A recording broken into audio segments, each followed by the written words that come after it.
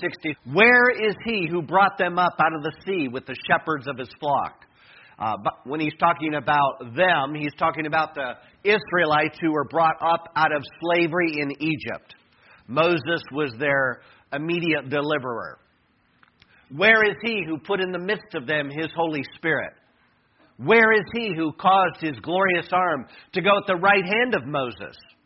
Where is he who divided the waters before them to make for himself an everlasting name? Where is he who led them through the depths? Isaiah wants that Lord. He wants that God. The God who delivered. Where is he in his own circumstances? Isaiah continues in 63. Look down from heaven and see, from your holy and beautiful habitation. Where are your zeal and your might? The stirring of your inner parts and your compassion are held back from me. Oh Lord, why do you make us wander from your ways and harden our hearts so that we fear you not? Return for the sake of your servants, the tribes of your heritage. So what he's imploring the Lord to do here is two parts: to look down and to return. Then in chapter 64, he opens with, oh, that you would rend the heavens and come down. Oh, that you would rend the heavens and come down. Behold, you were angry and we sinned. In our sins we've been a long time, and shall we be saved? That's a good question. Shall we be saved? Isaiah is looking back on centuries of history in Israel's past. And he doesn't see any lasting salvation. He doesn't see that they've entered into all the promised rest that was promised in Abraham. And through Abraham, all the nations of the earth would be blessed. There's a lot missing. And he's looking at their sin, in spite of the fact that they know God is angry. We've been stuck here a long time. Is there salvation? Can things change? He ends his prayer, the very last verse, with two questions. Will you restrain yourself at these things, O Lord? Will you keep silent and afflict us so terribly? And that's how his prayer ends. It's a prayer of longing. It's a prayer of reminding the Lord of what he's done in the past. It's a prayer of crying out. It's a prayer of humility, weakness. It's all those things. There's a lot to like in that prayer. And then the answer to that prayer comes in chapters 65 and 66, which is where we're at now. It's the final scene, the last dramatic finish to the Lord answering or responding to Isaiah. You can kind of think about it in terms of, does he answer Isaiah? He certainly responds to Isaiah. Does he answer the question, will you restrain yourself at these things, O Lord? Does he answer the question, will you keep silent and afflict us so terribly? Does he answer the question, and shall we be saved? It's a beautiful passage of Scripture. We're going to listen to it and pull out your little pink sheet in your bulletin. I'm going to let David Suchet read the entire chapter. He reads in the New International Version, chapter 65. I want you to think just in terms of big themes, not particulars.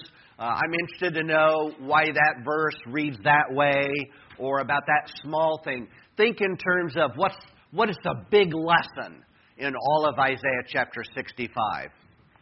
So follow along and listen. Isaiah chapter 65. I revealed myself to those who did not ask for me. I was found by those who did not seek me. To a nation that did not call on my name, I said, Here am I, here am I.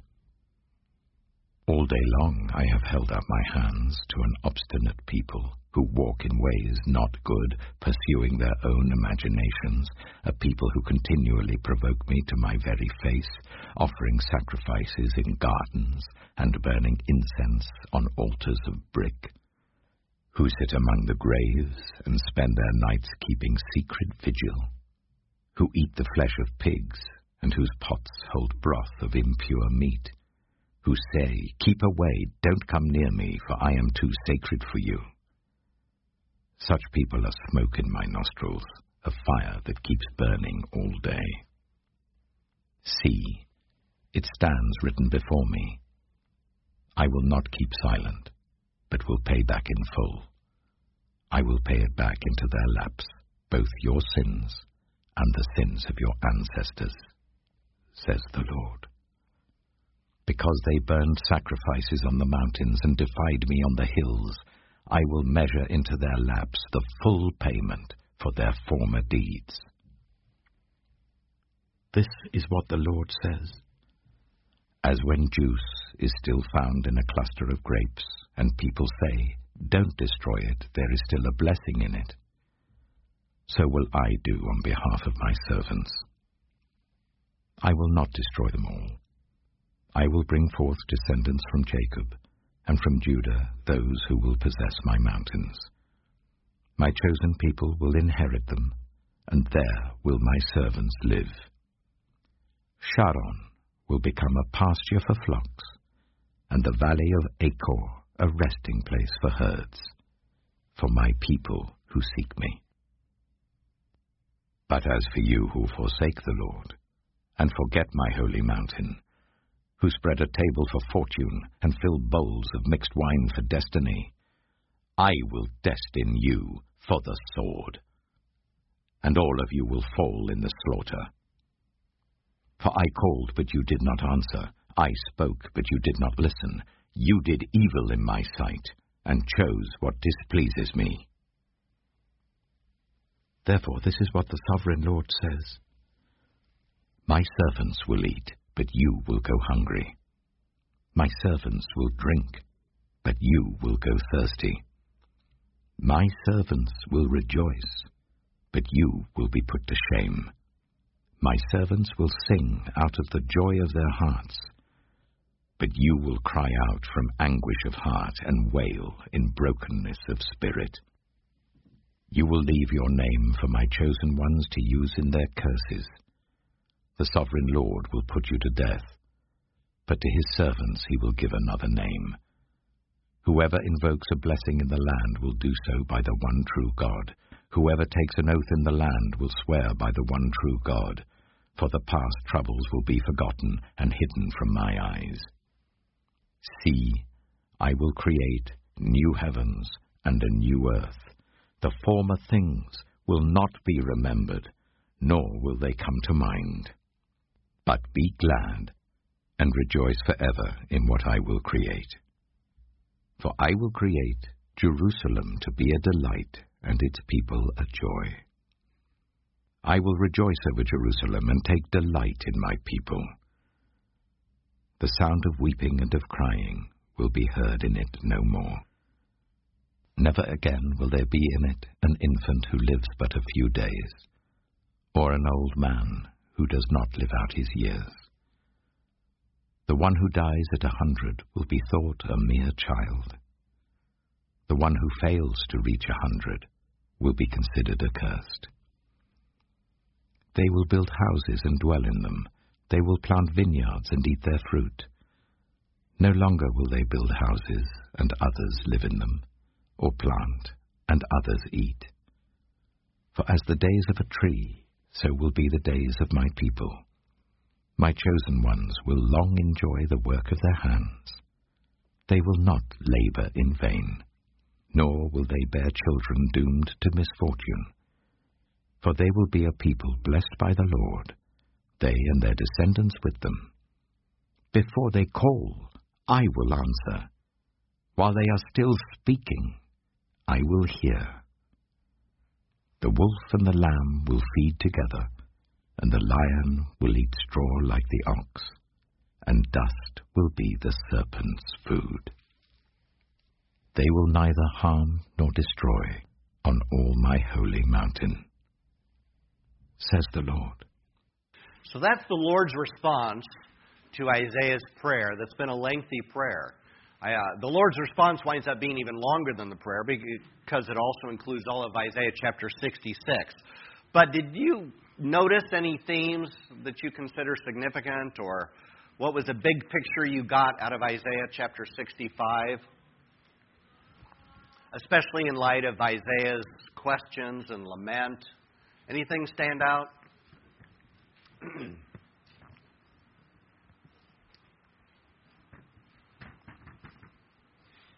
Lori?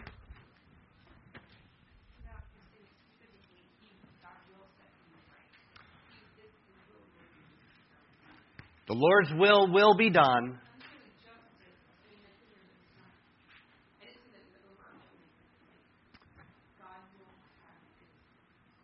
God will have His way. I think that's certainly true. God will have His way both in A and B. What's the A and the B?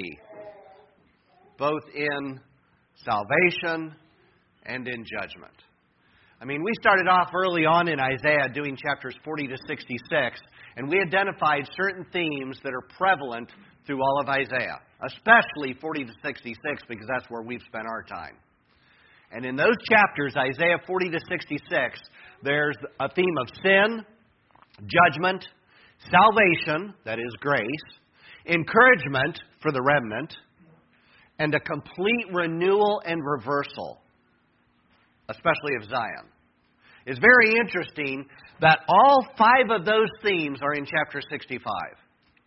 I mean, up until this point, usually one of those themes kind of takes center stage. One of those themes is obviously what is being portrayed most of all. But now in this chapter 65, you've got all those themes. You've got the Lord making a distinction between those who will perish because God is just and He is righteous and He's not going to excuse sin. But there's also this theme of grace and a remnant, and the Lord's going to preserve them and fulfill His promise in them. Both those themes are there. There's certainly this theme of renewal and reversal. He's talking about a new heaven and a new earth, whatever that means. We'll have to talk about that in a couple weeks. All those themes are in this single chapter.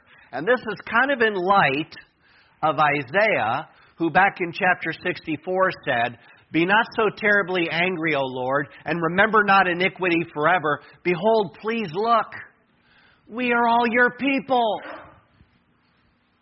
We are all your people. I want you to think about John the Baptist for a moment. I want you to think about how John the Baptist came on the scene early in all of the Gospels. And John the Baptist's ministry, according to Matthew chapter 3, looks like this. In those days, John the Baptist came preaching in the wilderness of Judea, "Repent, for the kingdom of heaven is at hand. For this is He who was spoken of by the prophet Isaiah when he said, the voice of one crying in the wilderness, prepare the way of the Lord, make His paths straight." John the Baptist is the one spoken of by Isaiah who's preparing the way for Messiah. It goes on. "But when He saw many of the Pharisees and Sadducees coming to His baptism, He said to them, 'You brood of vipers, who warned you to flee from the wrath to come? Bear fruit in keeping with repentance, and do not presume to say to yourselves, we are all God's people. To say to yourselves, we have Abraham as our father. For I tell you, God is able to raise from these stones to raise up children for Abraham. Even now the axe is laid to the root of the trees. Every tree, therefore, that does not bear good fruit is cut down and thrown into the fire." I think, though I can't say exactly where Isaiah is at when he prays his prayer and says, "We're all your people," what Isaiah means by that. But certainly, if he meant the wrong thing, John the Baptist offers some correction. Don't think just because you're a descendant of Abraham, Isaac, and Jacob that you've got entrance into the kingdom of heaven. Don't think that's enough. Don't think because you've gathered with the church this morning that you've got entrance into the kingdom of heaven. Don't think because maybe you've been baptized or you participated in the Lord's Supper. Was it last week? Don't think because you go through those religious practices that somehow that's good enough to get you into the kingdom of heaven. It requires something more than that. It requires something more than our perceived morality and good works and service and devotion. It requires the forgiveness of sins. And that doesn't come based upon our own efforts. It comes based upon who the Messiah is and what He accomplishes. So what John the Baptist says is said in even a bigger way by the Apostle Paul. in Romans chapter 9, 10, and 11. But I'm going to show you on the screen, I'm going to show you the first 6 verses of chapter 9. I'm going to show you the last couple verses of chapter 9, which then goes right into chapter 10. Because I think Paul also speaks to the situation that a Jewish person, an Israelite, needs to know it's not enough just to be the right ethnicity. It's not enough to be in America, where still largely it's considered a Christian nation. It's at least the predominant faith that people identify with. It's not enough just to be there and identify it with that religion in some impersonal sense. Paul puts it this way: I'm speaking the truth in Christ. I'm not lying.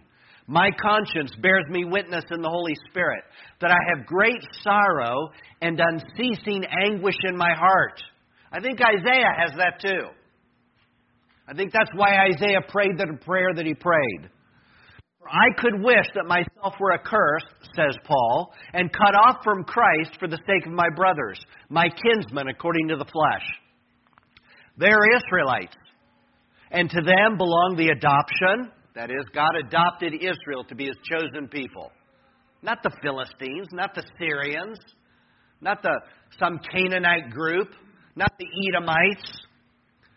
To Israel belong the adoption, the glory of God, the covenants given to various Israelites in the Old Testament, the giving of the law, the worship, the promises.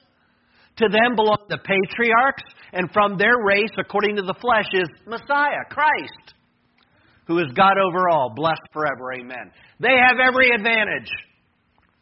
You're in America. You have a lot of advantages too.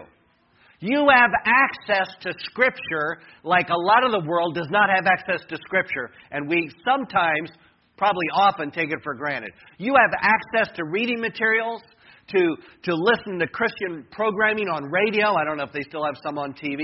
There's good and bad. But we have access to so much. Just like Paul says, they had access to so much in a greater way because God was so involved with them. To what end? With what result? Verse 6 reads this way. This is from Berkeley translation.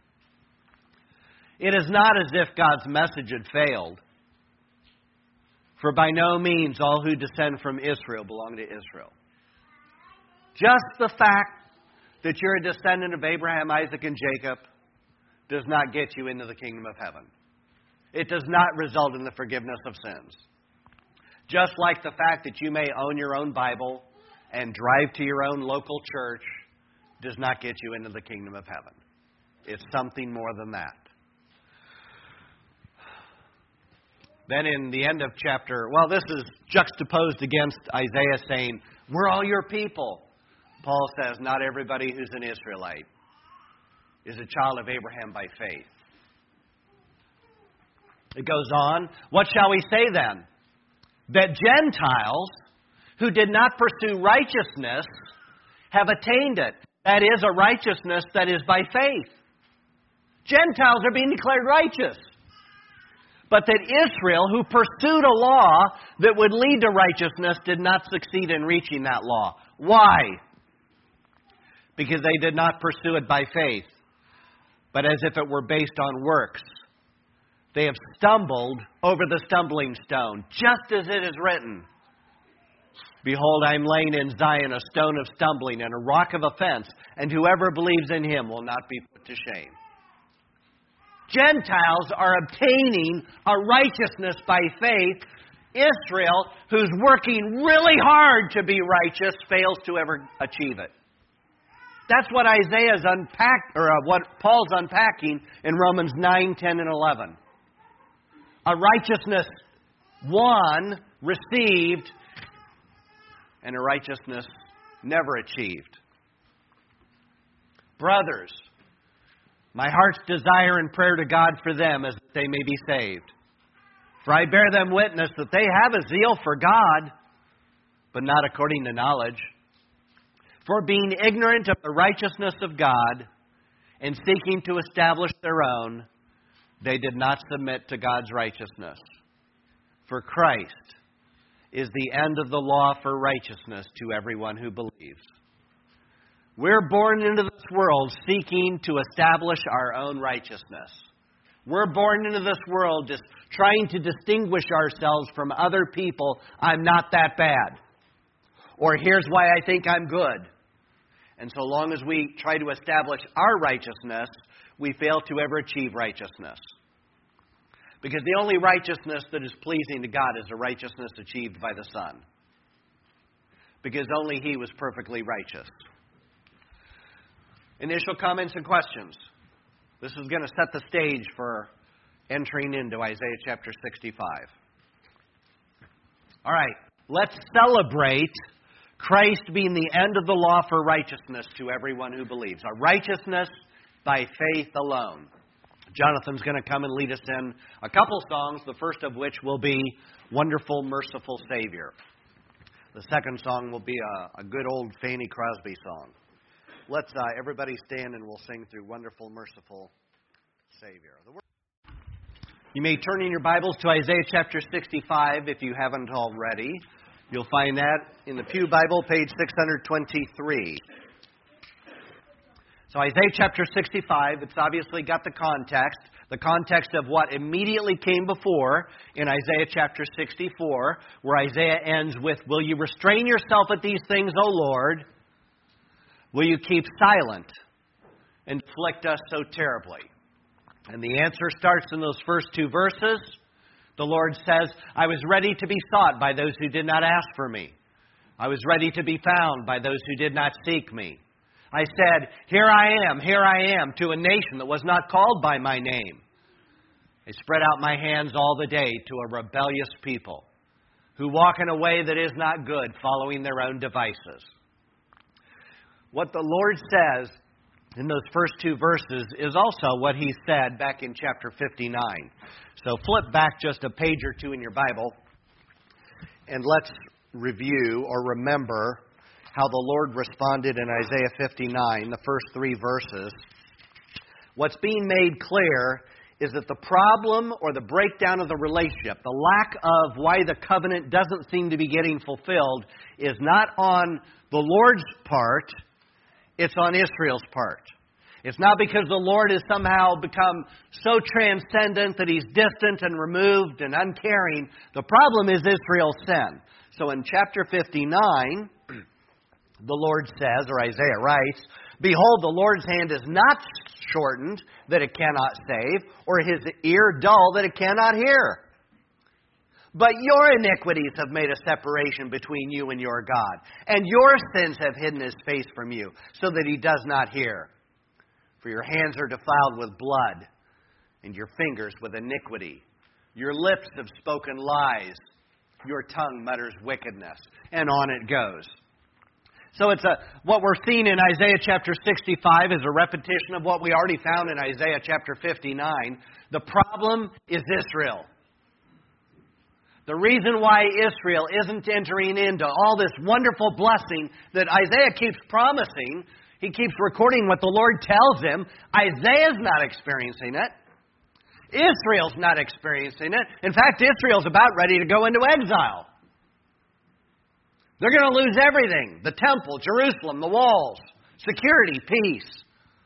They're going to lose it all. In light of that, the Lord says, I'm here. You're as close to God as you want to be. I'm as close to God as I want to be. The problem isn't the Lord is distant.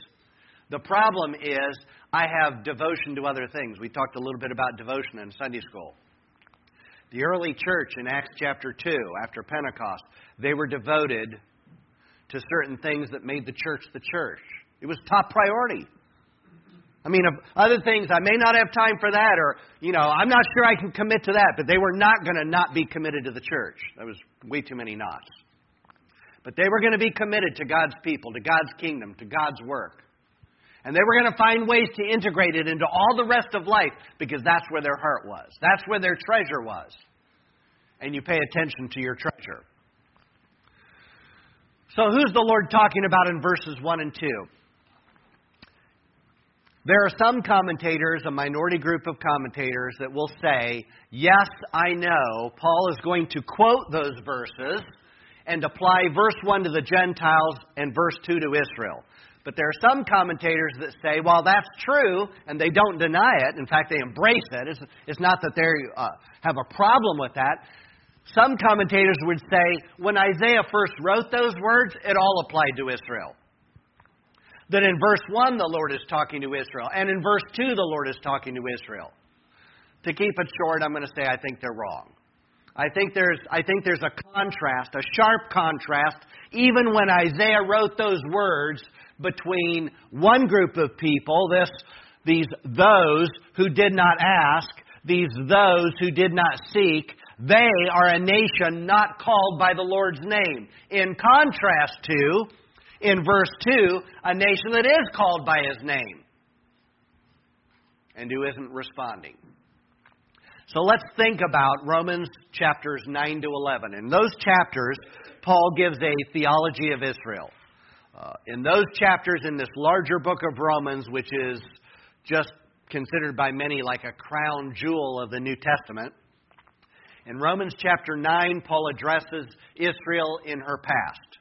In Romans chapter 10, he deals with Israel as she stands today, in Paul's day. I would say still today.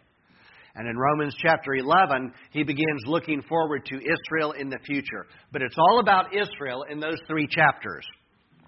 But it's verses 20 and 21 of chapter 10, well, that's Israel's present, where he quotes what Isaiah says. And it looks like this. I'm going to give it to you from several different translations. They all pretty much say the same thing, but I want to make sure that you get what Paul says. So in the English Standard Version, it looks like this. Then Isaiah is so bold, and by the way, I really wish I could develop the context of when he says, then Isaiah, like obviously it's pointing back to what Paul has already said. I don't have time for that. I wish I did. Romans is terrific, but if I do that, we'll never get out of Isaiah. Then Isaiah is so bold as to say, I've been found by those who did not seek me. I have shown myself to those who did not ask for me. But of Israel, he says, so there's obviously a contrast, not the first group, but now of Israel, he says, all day long I've held out my hands to a disobedient and contrary people. New King James. But Isaiah is very bold and says, I was found by those who did not seek me. I was made manifest to those who did not ask for me. But to Israel, he says, all day long I've stretched out my hands to a disobedient and contrary people. The Holman Christian Standard Bible. And Isaiah says boldly, I was found by those who were not looking for me. I revealed myself to those who were not asking for me. But to Israel, he says, all day long I've spread out my hands to a disobedient and defiant people. Did I already show you New King James? I think this is NIV. I should have changed that. The NIV says, and Isaiah boldly says, I was found by those who did not seek me. I revealed myself to those who did not ask for me. But concerning Israel, he says, all day long I've held out my hands to a disobedient and obstinate people. What Paul is explaining by quoting those 2 verses from Isaiah, he's explaining his ministry. He's explaining what you'll find as we go through the book of Acts downstairs in Sunday school. What Paul is finding is that the Jews, and Paul always starts in the synagogue. He always brings the gospel to the Jews first. He wants his heart's desirous for them. I've already shown you those verses. His heart is desirous that Israel would embrace by faith a righteousness not their own. But they're not interested as a whole. There's always a remnant according to grace. Paul makes that clear in chapter 11 as well, or maybe it was 10. Paul makes that clear. But as a whole, they're not interested. By contrast, Gentiles are all about it. There's all kinds of Gentiles embracing and confessing Christ as their Savior and Lord, their hope of salvation. That's Paul's ministry. It's a fruitful ministry. He's planting churches all in the Mediterranean world, the Roman world. Peter's not doing that. Peter's an apostle to the Jews, and it's slow going. Doesn't sound slow as we got started in Acts. His first sermon, being filled with the Spirit, 3,000 people confessed Christ as Savior. But in the bigger picture of all of Israel, it's a small minority. And opposition will increase. And Israel becomes increasingly resistant to the message proclaimed by Christians in general and by the apostles in particular. And Paul's saying what Isaiah said is exactly my life story. This is what I'm living. Gentiles embracing, finding. Jews resisting, not interested, turning away. Well, let's look at verse 1. That ready to be is probably, it doesn't really belong there. Verse 1 of chapter 65 is a hard verse, like a lot of the Old Testament is very hard to translate. And I'm not a linguist, I'm not an expert, but I can tell you that when Isaiah wrote what we call verse 1, it consisted of 12 words. The English Standard Version takes those 12 words and it takes them 45 English words to try to put it into English. That gives you some idea of how difficult it is to take 12 words in one language. How do you communicate that in English? Because there is no exact equivalent. You cannot find a Bible that is an exact equivalent of another language. It's impossible. They're two different languages. We're not deprived because of that. I think God has given us His Word in a most magnificent way where the gospel and the truth, all the truths we need to know are fully bestowed upon us. But just know, translating the Bible from one language to another is difficult. So I'm going to show you what a very wooden, stilted, kind of not a comfortable translation might look like if you took those 12 words and reduced them as far down as you could as to what Isaiah actually said, what the Lord said. It would look something like this. These little slashes are breaks in the word. So, I was sought is one word in Hebrew. All that is communicated by one word. Second word, not. They asked. That's thought number one. The second sentence also has 3 words. I was found, not they sought me. And the reason why those thoughts are in yellow is because, somewhat surprisingly, there are 2 different words in the Hebrew. So I think there's meant to be some sort of a distinction and difference, but I haven't figured out, to my own satisfaction, the nuanced difference between those 2 words for sought. But they are different words, and I could make something up, but I could be wrong, so I'm not going to do that. I just want you to know they're a little bit different word. The last thought has 6 words. I said, behold me, to a nation not named by my name. 12 words in Hebrew, 45 in the English Standard Version. I didn't really count how many I reduced it to, but I've whittled it down to the main, the essential, what did the Lord say when He began responding to Isaiah. The first thing He wants you to know is that God was sought and found by Gentiles. That's a big theme in Isaiah chapter 65. That's what Paul picks up in Romans when he recounts his ministry. God says, I was sought and I was found by Gentiles.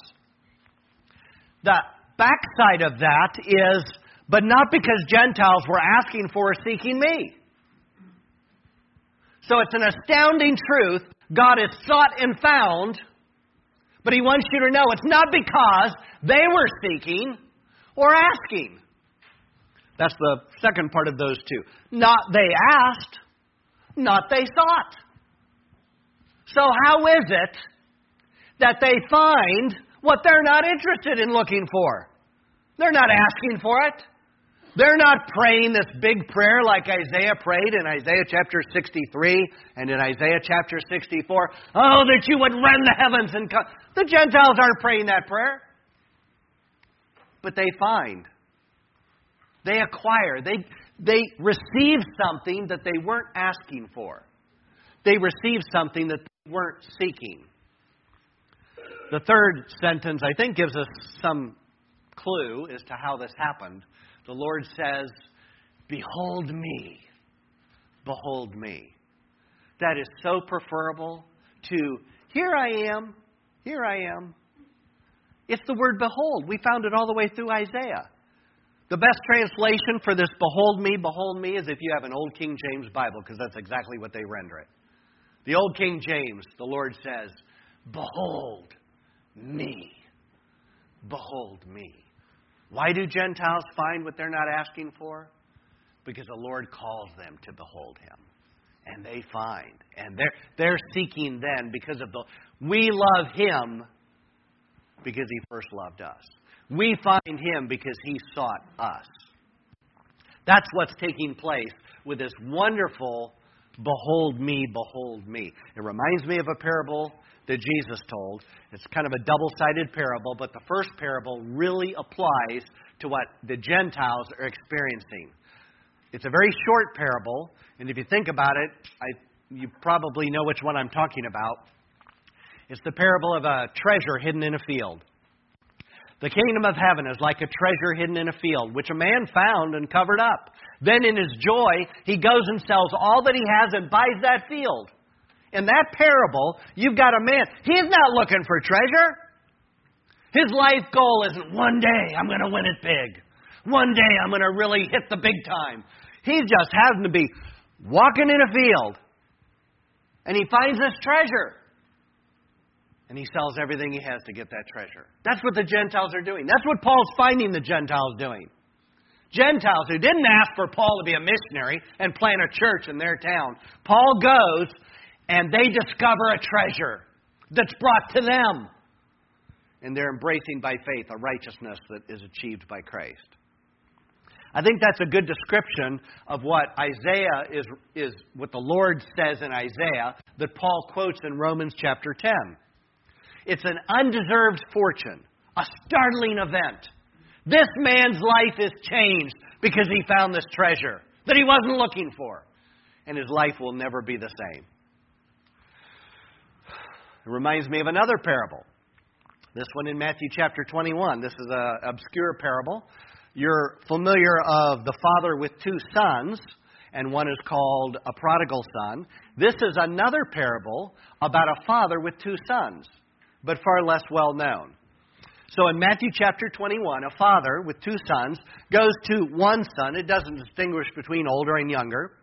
He goes to the first son and says, I want you to work in the field today. And the son says, ain't doing it. I got my own plans. Now I'm embellishing a little bit. But the son says, I'm not going to work in your field. I've got my own life. I want to live my way. But then he leaves, and then at some point he decides, I am going to go work in the field. And he works in the field. And then the father says to a second son the same thing. He tells that son, I want you to work in the field today. And the son says, on it, Dad. You can count on me. I'm all about that field. I'll take care of it. Don't you worry. And then he doesn't. And Jesus says, now which of those did the will of his father? That's not hard. And the answer comes back, well, the first one who said he wasn't going to do it, but he wound up doing it. He did the will of his father. And then Jesus says, let me apply that to you. Here's Jesus' application. Jesus said to them, truly I say to you, the tax collectors and the prostitutes go into the kingdom of God before you. For John came to you in the way of righteousness, and you didn't believe him. But the tax collectors and the prostitutes believed him. And even when you saw it, you did not afterward change your minds and believe him. He's talking to these Pharisees, these scribes, these religious people who are we're all about the will of God. We are praying for Messiah to come. And then he comes and they're not interested. And they crucify him. The tax collectors and the prostitutes, these sinners, they're not interested in the will of God. They're not interested in pleasing him. They're not interested in any grace or mercy. They will live their own life. And then John the Baptist comes preaching a message of repentance. And they repent. And they enter the kingdom of God. Is that shocking? It's meant to be shocking. You've got these religious people that Jesus is up in their grill and confronting them that you will never enter the kingdom of heaven. I don't care how much scripture you've memorized. I don't care how often you've gone to the temple to pray. I don't care how much you distinguish yourself from everybody else. I'm better than you, which is what you find in Isaiah chapter 65. Stay away from me. I'm too holy for you. Don't contaminate me. I'm too holy for that. And Jesus says, there's these individuals. They are entering the kingdom of God ahead of you. That is shocking. That is somebody receiving something they weren't even looking for. Paul says, this is Paul quoting Isaiah, Isaiah is so bold as to say. Isaiah, it doesn't tell me in Isaiah that he was bold when he wrote it. It tells me when Paul quotes that, Paul says, when Isaiah said that, let me tell you, it was bold. It was bold. It was daring. It's very interesting. There's two words that could be used by Paul when he says Isaiah was bold. The first word is used a smattering of times. You'll find it in a case like Jesus in the days before he was crucified. He was in the temple courtyards. And you remember different groups were approaching Jesus with these really hard questions because they thought they would trip him up and Jesus would disqualify himself. Jesus would make a fool of himself. It wouldn't turn out good. And Jesus always had the perfect answer. And finally, after a series, the Herodians, the Pharisees, the priests, these different groups are approaching, Sadducees, these different groups approaching. Finally, it says, no one dared ask him another question. It's not turning out well for them. They didn't dare. They did not dare. Stephen, before he's stoned by the Jews in Acts chapter 8, maybe, somewhere around there, Stephen is the first Christian martyr. Stephen is recounting Israel's history. And when he recounts Israel's history, he says, you remember when the Lord called Moses? How Moses was just tending flocks? And he saw a bush that was burning, but it wasn't consumed. And it says he dared not look at that bush. He knew this was something holy. He knew this was that God, in whatever, is somehow manifesting himself. He dared not look at the bush that was burning but not consumed. That's the first word for dare. Now you take that word for dare and you ramp it up. You intensify it. You add another part to that to say this is even a bigger dare. That's what Paul uses. And it's the only time it's used in all the New Testament. I don't want to compare dares, but because I think maybe some of the other dares could have used that word, but they didn't. Paul did. What Paul wants you to know is what Isaiah just did there, that was bold. That was really bold. That was daring, what Isaiah just did there when he wrote that out. Why is it so daring? Why is it so daring? Why is it so bold? Why is it so risky? Because sinners don't like to be confronted with their righteousness that falls short. I remember doing a funeral service a good number of years ago, and I don't really remember why, because it wasn't somebody immediately in our church. It must have been once removed or something. But I remember doing the funeral service, and the family was clearly not happy with me that I did not preach their beloved one into the kingdom of heaven. I don't damn people to hell, and I don't preach people into the kingdom of heaven. Now, if somebody has a very credible profession of faith, I have no problem giving assurance that based upon their profession of faith, they are in the kingdom of heaven. That's a wonderful thing. I never know how a life ends, so I asked my mentor way back in the day when I did my first funeral service well before here, and I said, what do you do in a situation like that? And he told me, he's like, you don't damn people to hell, you don't preach them into heaven. You just lay out the gospel. I did that in that funeral service, and the family clearly wasn't happy. So by the time we got to the graveside, somebody took control, and he let everybody know that this loved one was in the kingdom of heaven. Because sinners don't like being confronted with a righteousness that falls short. I don't like being wrong. Do you like being wrong? Do you like working really hard at something? Really devoting yourself to something? And then you find out you did it all wrong? It was all a waste of time. It was all for naught. I don't like that. I don't think you like that.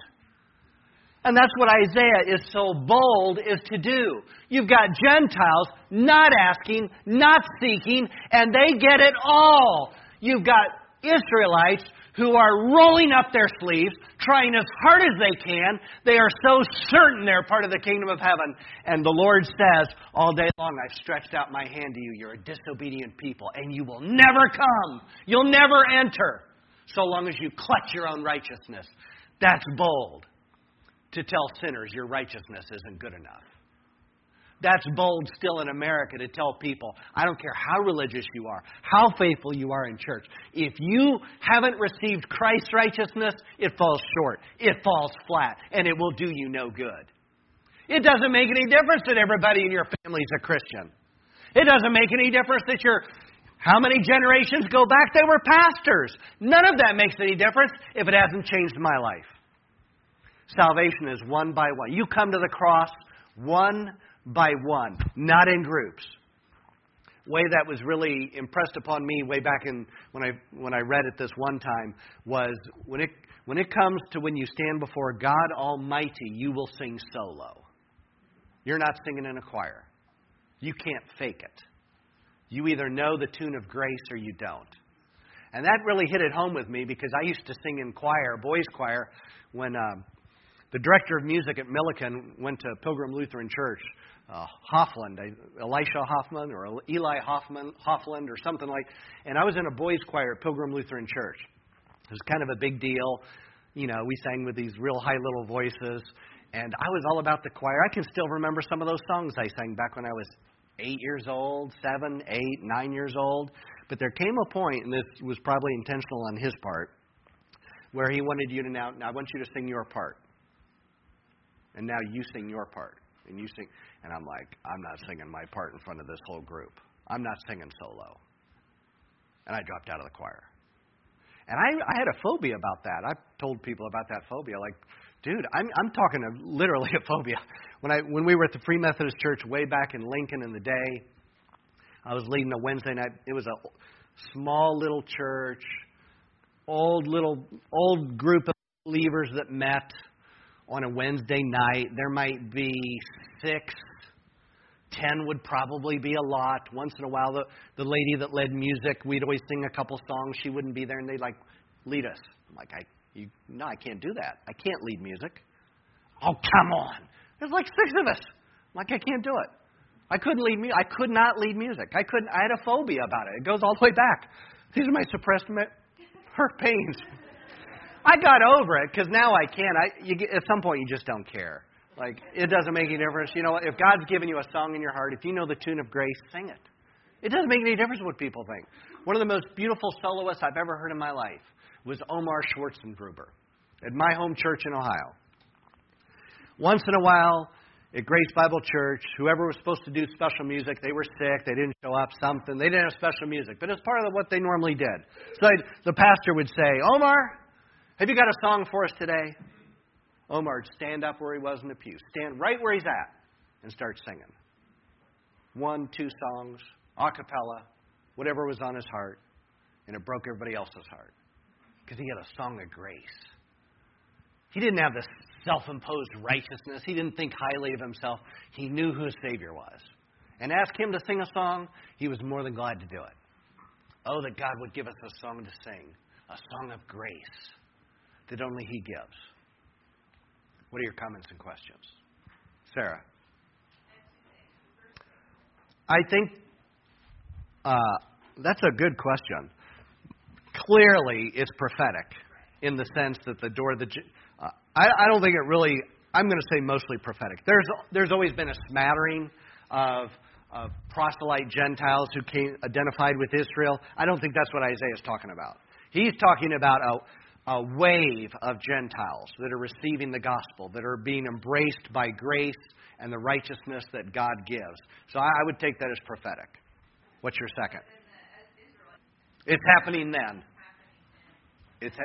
It's happening in Isaiah, and it's happening in Paul's day. And then in Romans chapter 11, we find how it resolves.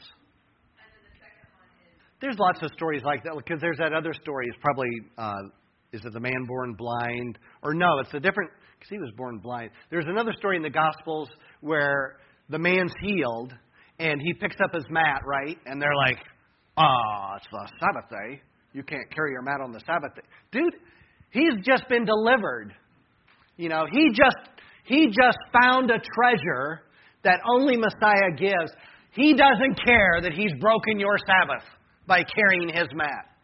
I think the man in Acts, he doesn't care that, like, tone it down. Like, that's a little much for our Jewish temple. Like, you know, we don't worship that way. He's not about that. So, but Scripture does say all things should be decently in order. I'm not advocating for being out of control. But you know what? I think most of us, for myself, I'm a little stiff. I think Hannah would say most of us are a little stiff. We're just a little stiff. Hannah is very expressive in her worship. She does such a great job in Good News Club, and we're all standing there like, and Hannah's like all about it. And that's a liberating, free thing.